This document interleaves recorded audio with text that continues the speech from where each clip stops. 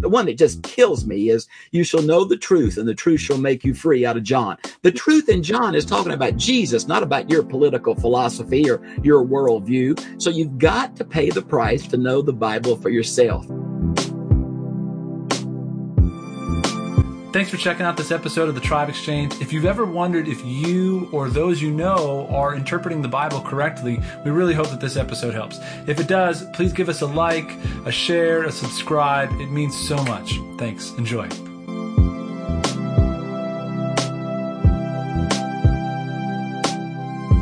Well, hello and welcome to another episode of the Tribe Exchange. We're so excited today to have Bob Utley on the show with us. Bob has been a pastor and a professor for 51 years. He holds a master's in divinity from Southwestern Baptist Theological Seminary and a doctorate in ministry from the Trinity Evangelical Divinity School. Bob has held faculty positions at several colleges here in the U.S., such as East Texas Baptist University, as well as positions and universities in Armenia, Serbia, Haiti, and Mexico. He's taught several TV radio commission series, including Verse by Verse and Life and Work, and currently is also the content creator and curator of freebiblecommentary.org, which also has a YouTube channel that's doing great. It has about 20,000 subscribers, and his commentaries have been included in the Logos Bible software, which is really cool. I learned about Bob through YouTube and searching for commentaries for my own sermon preparation. So I'm really happy to have you on the show today, Bob. Welcome. My joy. Thank you. Thank you. Yeah, we were talking a little bit before we started recording here, and I was asking, how long ago you started making some of the videos that are on YouTube right now. And you said, late 70s, early 80s. Right. So you were a content creator long before it was trending, and right. Yeah, I just love your stuff. It's evergreen. It's top-notch quality commentary, and I love your heart to make it free and accessible to everybody. So very cool. And I should mention that you've made your commentary all the way through the entire scriptures from the Christian Bible, which is, I think you said you just finished it 2 years ago. Right. Fantastic. Congratulations on that. So we'd love to hear a little bit from all of our guests, a little bit of background story. And so we'd love if you'd briefly share with us, how did you come to have such a passion for the scriptures? Yeah, I'm amazed. I surrendered to preach at a First Baptist Church of Bel Air. And I remember sitting in the church saying to myself, I want to be a Bible commentary. Who does that? Who wants to be a Bible commentary person? But from the very beginning, I wanted that. And I guess some of the exciting things happened. I got a call from Bill Bright, and he wanted to use my New Testament commentaries for a CD that he was going to put together for Campus Crusade people worldwide in 50 languages. Man, that was so exciting to me. But he passed away, and that never got finished. And I was teaching in Haiti, and I remember the Sunday I walked out of a church. I understood nothing, and I just felt God say to me, Bob, go home and give it all away. So those two kind of pointers in my life, I went home and we developed a CD of all the commentaries I had then, and we mailed 150,000 of those away worldwide. Wow. And I sent them to mosque and Hindu temples and every place I could to try to give somebody an exegetical, non-denominational model for understanding Scripture. Wow. That's fantastic. And I think you said you developed close to 1,200 lessons overall. Is that right? Right. And through the years, we have had those translated now into 48 languages. Every language doesn't have the full set, but God has really provided a lot of funds for me to do that. I think that I have spent over $2.5 million on foreign translations. Wow. Particularly in countries that have no publisher will go into because they can't get their money back out, like Croatia, Albania, Iran, Iraq, North Africa, those kind of countries. That's so inspiring that, and it's all for free. It's all content. All for free. That is absolutely. That is amazing. Well, I know your wheelhouse is hermeneutics, and that's your love. And For some of our listeners, that may be a strange word. They may be going, what language is that even? So maybe you could just give us, what's your definition of hermeneutics? Sure. Well, hermeneutics comes from a Greek verb, hermeneueo, which means to understand or interpret. And of course, it comes from Hermes, one of the pagan gods, mythological gods, the god to bring a message or interpret a message. So it's just become an academic way of talking about principles of Bible interpretation.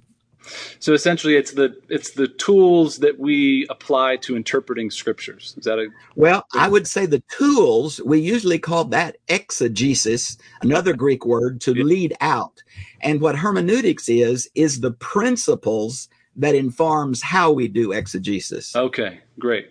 And are there 2 or 3 or 5 top principles we could be aware of and thinking about? And I'm shouting now. Do you see me and hear me shouting? Yeah, I love it. I think the real problem in modern Bible interpretation, there are 2 of them. The Bible is an Eastern book, and we are Western literalists. And the second is the key to understanding an ancient text, and we believe as Christians, an inspired ancient text is the intent of the original author. So this serendipity stuff, what does it mean to you, is absolutely irrelevant in interpretation. Now, in application, it's significant. But what I ask Christians, pastors, Sunday school teachers, could what you're saying have been understood by the first hearers? Now, the way we find that is we have to go to the historical setting of the original only inspired person in Bible study. And then we have to look at the recipients. What was he trying to say? Who was he saying it to? Now, this is that series of who, what, when, where, why questions. Right. But this is where we must start. Not your day, not your denomination, not your problem.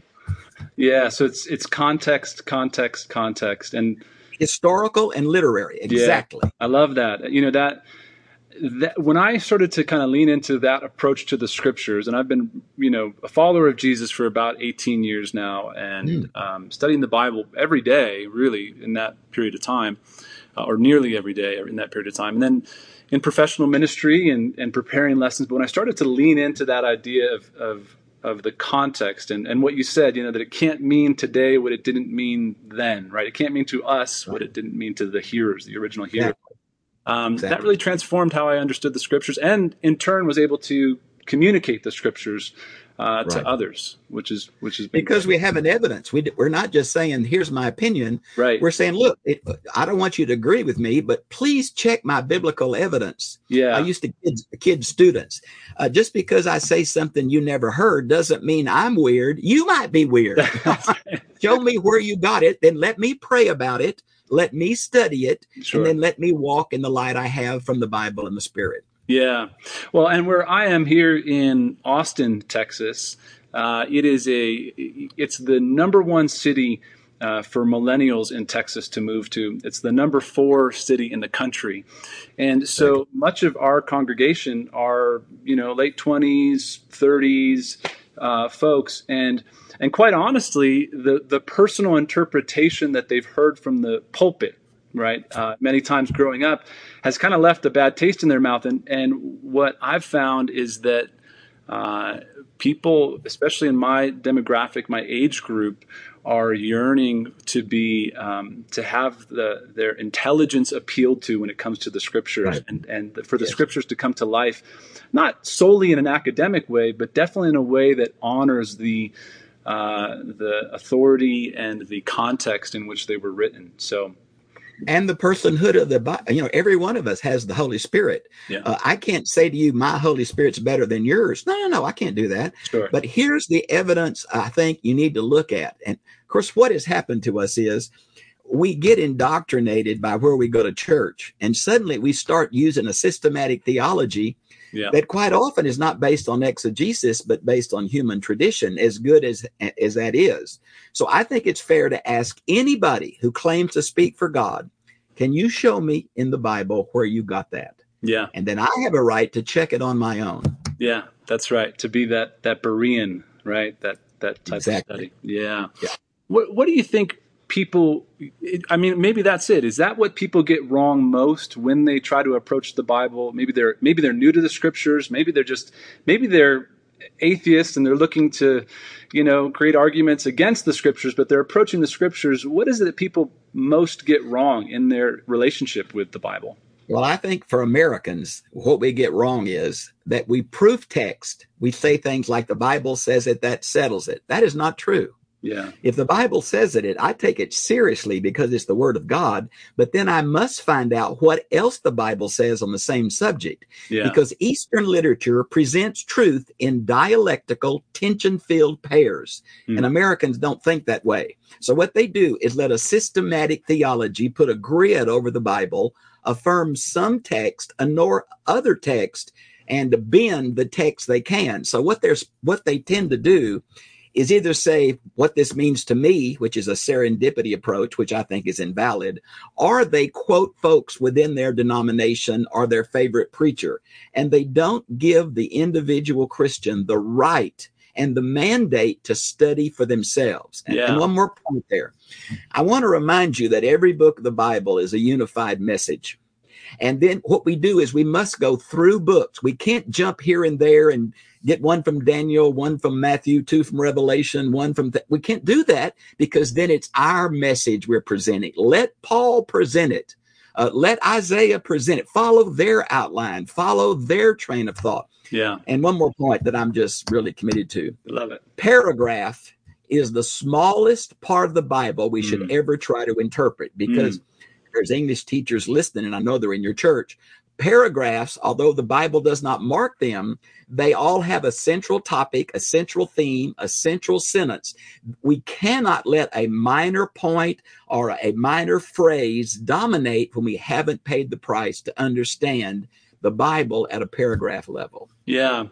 So, it's not to say, and I think you would agree, it's not to say that God can't, use a scripture or a verse or a line to really impact something in your heart or to open up your mind to a new insight about him or about what it means to follow Jesus or to love others. But in interpreting the Bible, we can't cherry pick these scriptures to try to build some sort of theology out of these different, one or two verses here and there, but to really to look at it as a whole. I love what you said about, I don't know, I can't remember the exact language that you used, but kind of the hyperlinks of scripture, right? That scriptures are telling the same story in different ways from different authors. What was it? There's a meta-narrative in these books, and we miss that because we're Western.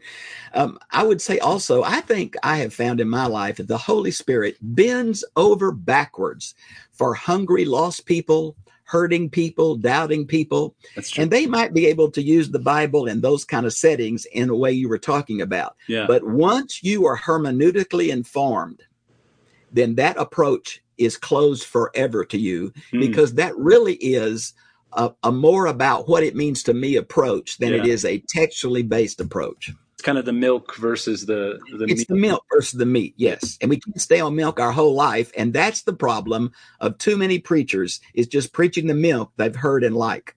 Yeah.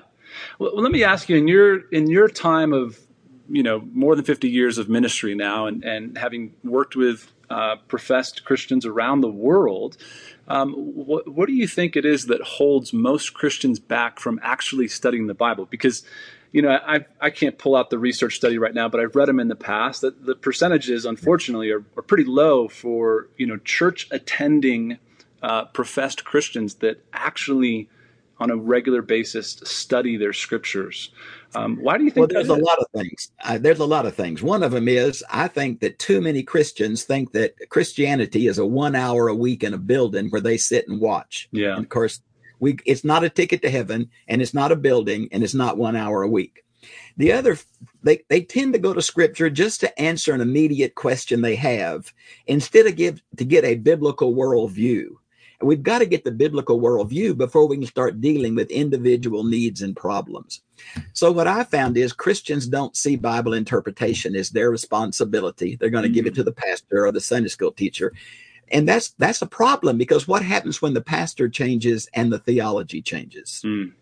So we've got to, and I guess if somebody asked me to try to, in a nutshell, summarize what my ministry is about, I want to make Christians hungry to self-feed and give them the tools to do it themselves and not call me every time they have a question. I love that. I love that. And that's, honestly, that's what I feel like your commentaries do well is Right. they're certainly informative and it's a teaching ministry, but it's also, it's teaching you how to study at the same time, right? Right. There's this Yes. implied thing that we're seeing happen as you walk through the study of the scriptures in each of these series Right. that you do. Real quick, I just mentioned to you that my exegesis is based on trying to find the original author's intent, which I'm never 100% sure I do. Sure. But I use 6 areas. And if I can, I bring evidence from those 6 areas.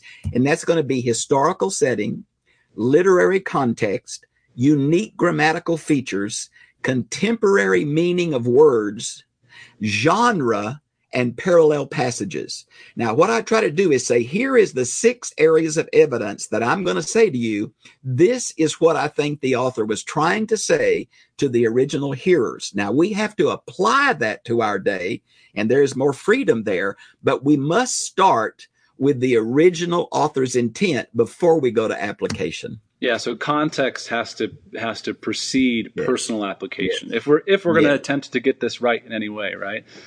Right. And another thing real quickly, I'm so glad to get to be with you. Me too. People say to me, well, the Holy Spirit told me what this means. And I always say to them, well, you ought to be so grateful the Holy Spirit speaks to you. Thank God.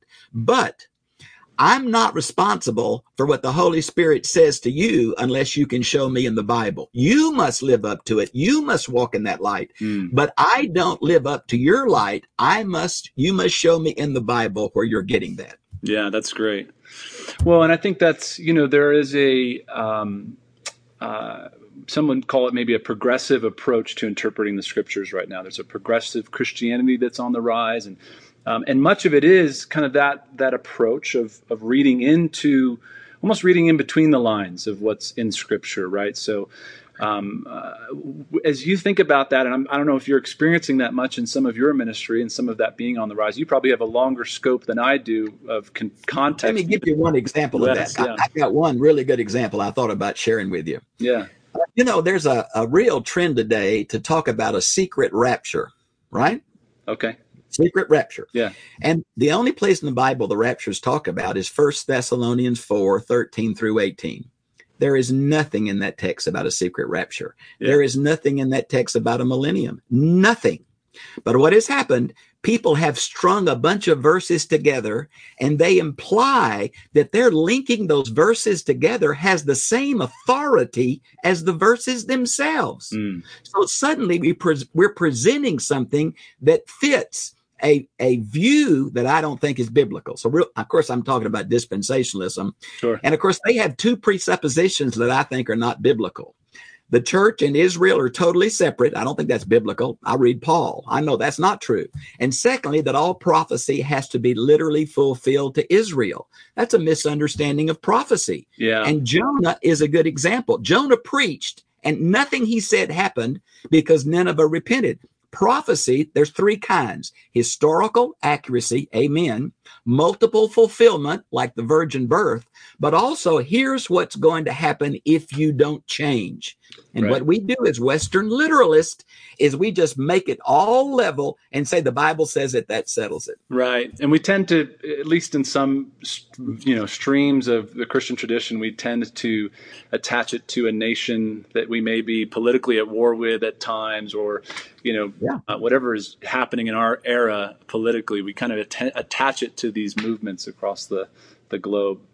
I think so. Yeah. It's inappropriate. Yeah. Well, let me ask you this then. I think for a lot of folks, and maybe even critics of the Bible, right? They'll look at the Bible and they'll say, well, the Bible has errors, right? And it's not this perfect document. And certainly the manuscripts will show some discrepancies. They're minimal. I think we all have realized that over time. But there's these critiques of the Bible and its imperfection. And at the same time, there's kind of a Christian tradition that the Bible has been handed down from on high as kind of a perfect document. And And yet I think more people are starting to understand that there's some human interaction with the writing of these scriptures. How do you marry those two? How do you help people understand that? This is why I do not like the affirmation that the Bible is inerrant. Now, I think a lot of people use that as kind of the way to test somebody's conservatism, but I think that is not a good way. I think trustworthy is a much better way than inerrant, because, well, people say, well, it's inerrant in the original manuscripts. Well, brother, we don't have an original manuscript of any Old Testament or New Testament document, and we're hand copied 200 years away. Right. And we had 5,000 copies plus of the Greek New Testament, parts of it. No two of them agree. Which one's inerrant? Right. So the problem is we're overstating. But I think we need to say we have so many copies of the New Testament that the original text is in there. We're just not always sure which it is. Yeah. So all of our English Bibles are based on what we call the uncial manuscripts of 300 to 400 to 500 years away from Jesus. And there's really no papyri manuscripts of the whole New Testament. So we have to say this: there are some errors, but none of those errors affect a major Christian doctrine. My little joke here is, I'm talking about the end of the Gospel of Mark. Unless you believe that drinking poison and handling snakes is a major doctrine. Right. And the groups that believe that tend to get smaller and smaller. That's true.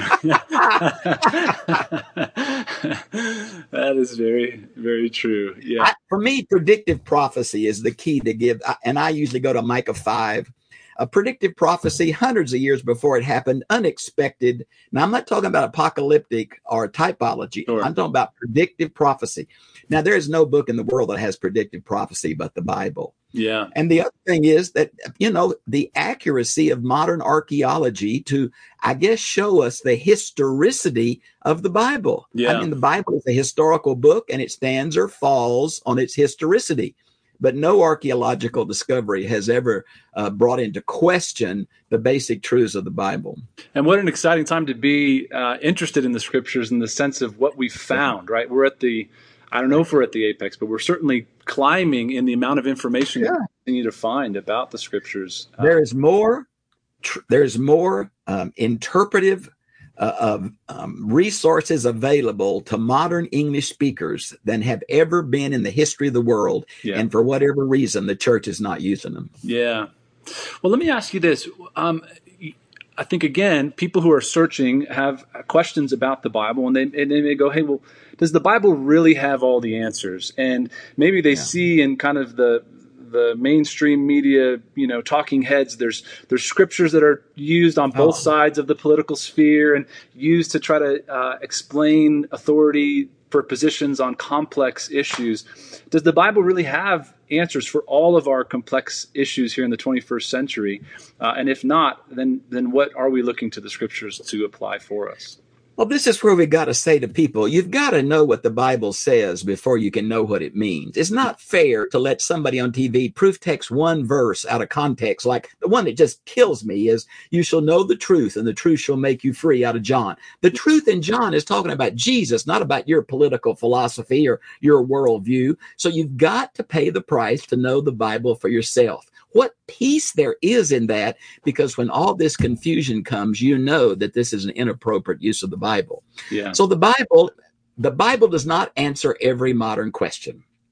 What it does, it gives us a worldview. It shows us how God dealt with the nation and how God deals with individuals.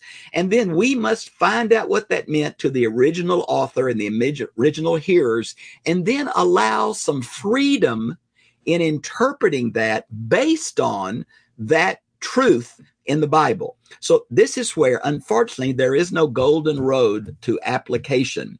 Yeah. And we have to allow some freedom here, but we still have the right to say to anybody who claims to say this is what the Bible says, we have a right to say, have you read the context where you got that? Yeah.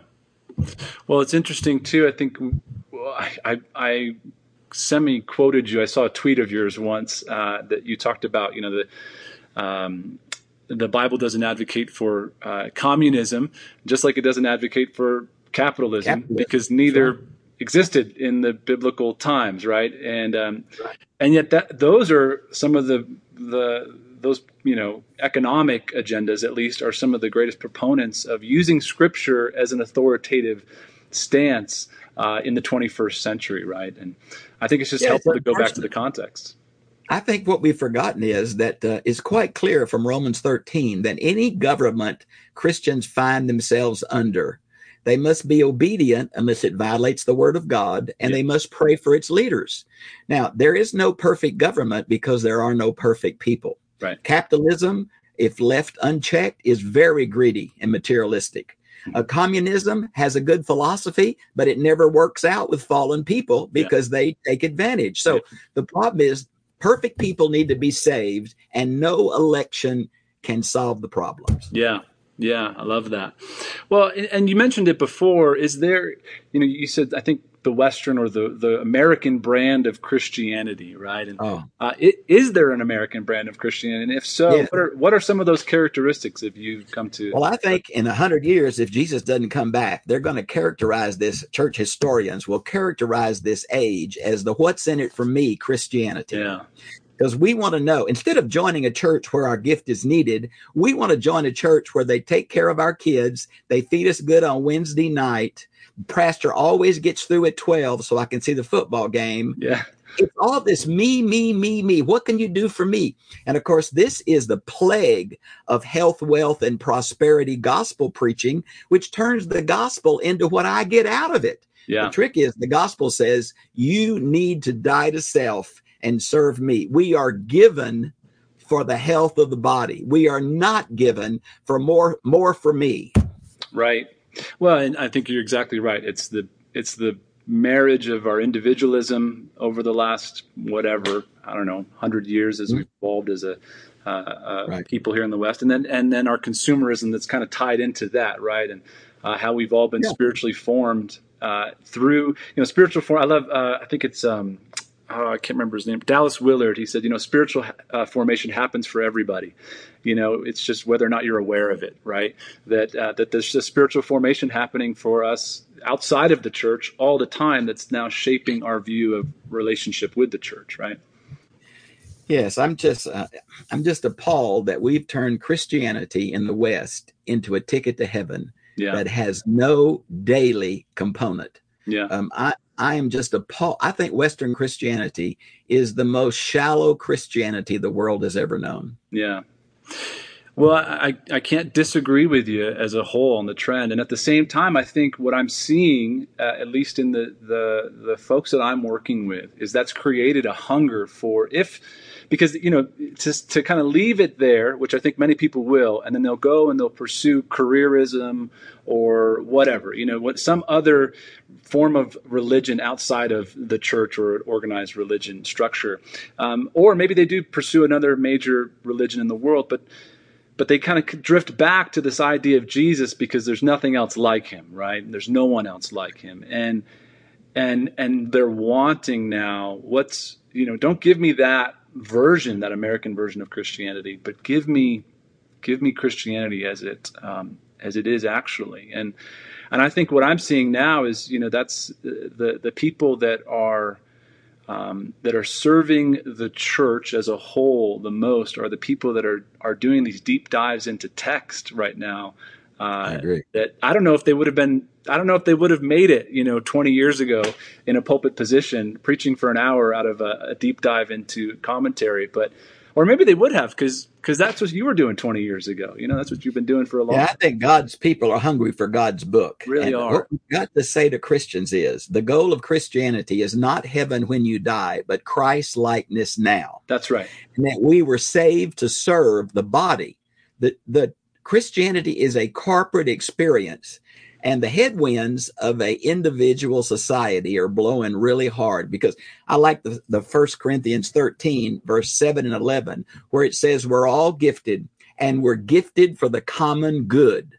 These spiritual gifts are not merit badges to compare one another. They are servant towels for us to serve each other. Yeah. And we have missed that in the Sunday only, me only, what's in it for me version of Western Christianity. Yeah, I agree. And I think one of the things that's helped me, again, personally, just in my own journey in this faith is learning of the rabbi disciple relationship, right? That was that wasn't an information transfer. That wasn't Jesus sitting and giving a lecture. That was an apprenticeship. It was walking with Jesus. It was, they spent hours and days following him, listening to him, paying attention, studying his every move, and then trying to imitate that as best they can, because he is the key to the kingdom of heaven on earth, right? He is the. Well, that's why seminaries today, I think, are ineffective, because they don't teach the practical aspect. That's why many larger churches have gone to in-house seminaries, which is focused on the practical ministry and not just on theology. Yeah. For me to be able to outline liberalism in Europe of the last 200 years is not really what I need when there's conflict in the local church, right? Yeah. What we've done is we've prepared people for a lecture, and we've not prepared them for this interpersonal relationships in a fallen world with people who are hungry. Yeah, I agree. Well, Bob, this has been a fantastic conversation. I'm wondering if you could just leave us, for those who are new to the Bible, who are new to this whole idea of interpreting the scriptures, and they desire to do it well. And I know you gave 6 things, and maybe even those feel a little intimidating for some of our listeners right now. Where can people start in getting down into the context? Well, thank you for asking that. What I have done on my website, freebiblecommentary.org, the first red box on the homepage is a 13-hour video seminar on Bible interpretation with a free notebook. And then I give 5 applications of how that works in Romans and Ephesians.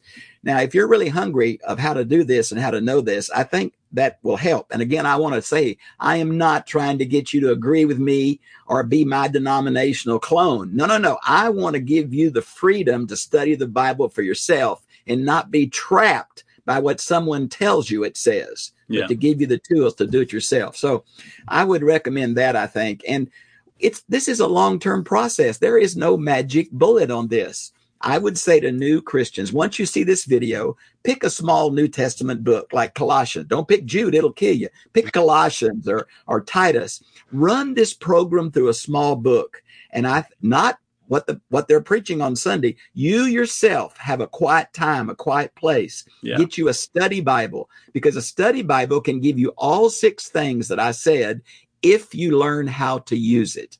So this is just a screaming passion of mine. I do not want to make little Bobs out of people, but I do want to make Bible readers out of people, that they go to the scripture themselves. And if someone says to them, why do you believe that? They can show them from the Bible why they believe that. Yeah. Well, Bob Utley, it has been a great honor to speak with you. It's a special treat for me. I respect and so much your passion for the scriptures, your humility towards the scriptures, and certainly your expertise and your desire to want to help give that away. I think is really inspiring. So thank you for being with us today. Thank you, brother. God bless you. Y'all have a good day. Thanks, you too.